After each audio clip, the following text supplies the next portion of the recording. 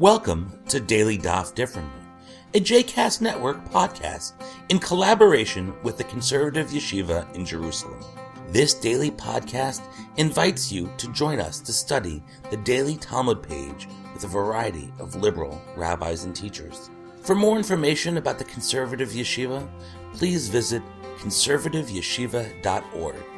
For more information about the other JCast Network podcasts and blogs, please visit jcastnetwork.org. Shalom, this is Rabbi Joshua Heller, Senior Rabbi of Congregation B'nai Torah in Sandy Springs, Georgia, and welcome to Daily Daf Differently. Today we're studying Tractate Chagiga, Daf Yud Bet, Amud Aleph and Bet.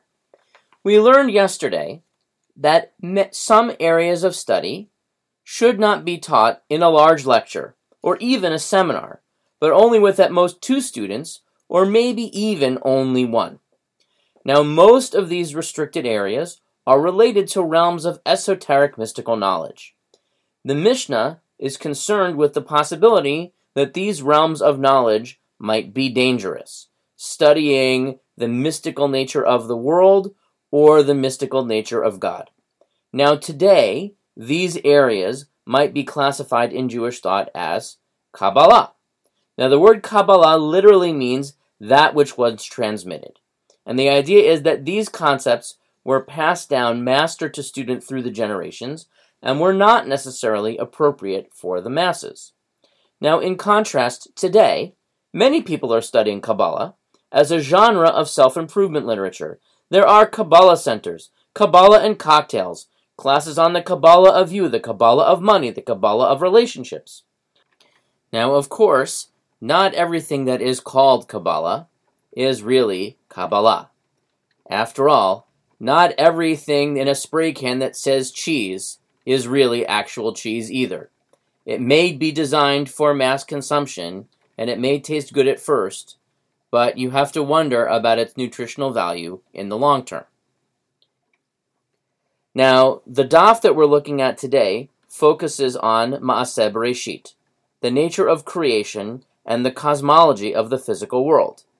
However, since the Mishnah itself warned not to teach these concepts to more than one person at a time, and there are hundreds who are listening to this podcast, perhaps it would be best if I just stopped here for today, and we picked up these podcasts again on Taf Tet Zayin, when the next Mishnah will pick up discussing the roles of sacrifices.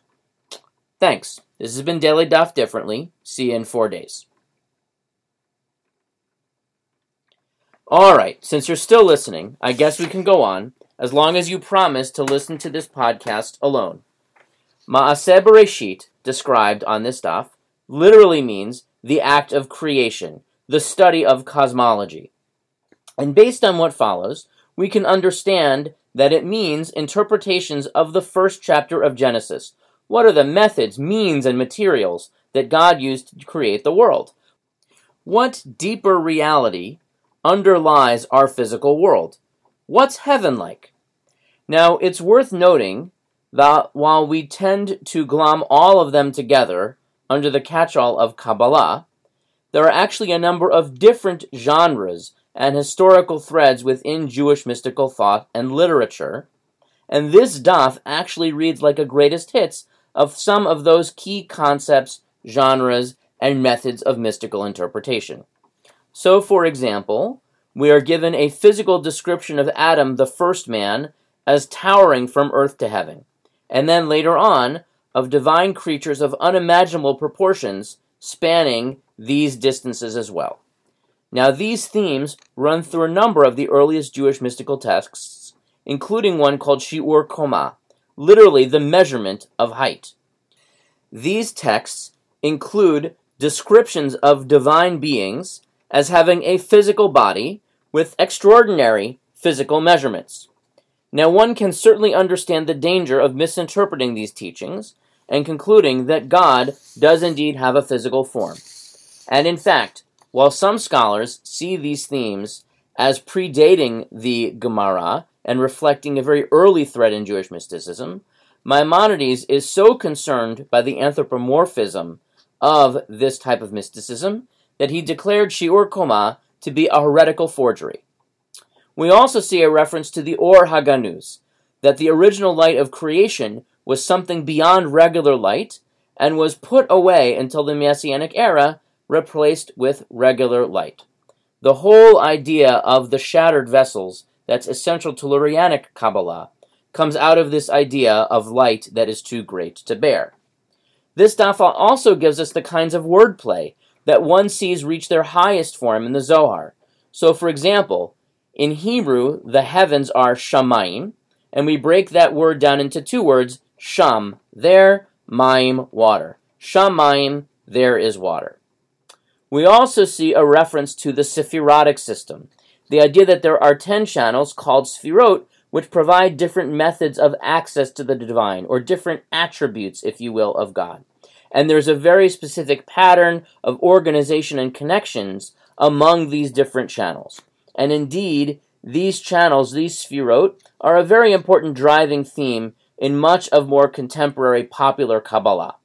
Now, this idea of 10 Sfirot is found in a primitive way in Sefer Yetzirah, a mystical text that may well be contemporary with the Mishnah, and is further elaborated in later texts, including Sefer HaBahir and the Zohar as well.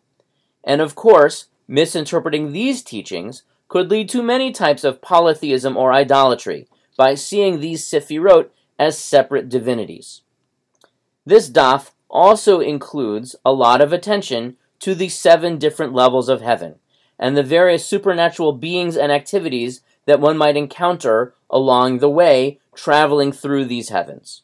Now, this theme bridges the gap between Ma'aseh Bereshit, the structure of the physical world, and Ma'aseh Merkavah, the study of the divine realms that we will be looking at in our daf tomorrow.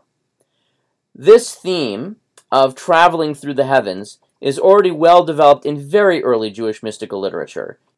It really gets its start in Ezekiel and Daniel, and by the time of the Dead Sea Scrolls, it is in full swing.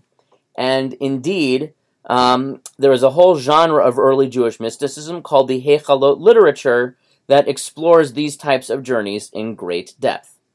I also want to point out that in our own day, there is some interest in exploring these teachings in light of contemporary physics and cosmology. So, for example, we read in our daf that Rav Yehuda said, when God created the world, it was continually widening, like 2 skeins of thread, until God rebuked it and made it stop. Now, that doesn't sound nearly so strange when you consider that contemporary physicists talk about the Big Bang of an expanding universe, and the idea that the entire world and all of the particles that make it up are, in fact, 3-dimensional manifestations of vibrating 10 and 26-dimensional strings. Now, it's not reasonable for me to attempt to summarize all of Jewish mysticism in just one podcast, but perhaps I've been successful in showing just how varied the themes and subgenres are, and how this one daf really includes an incredible entry point into the vast literature of Jewish mysticism. I hope you've enjoyed today's episode of Daily Daf Differently, and that you'll join us again tomorrow for a new page. The music at the open and close of this episode is Ufros from the Epichorus album One Bead, available on Bandcamp, iTunes, and Spotify.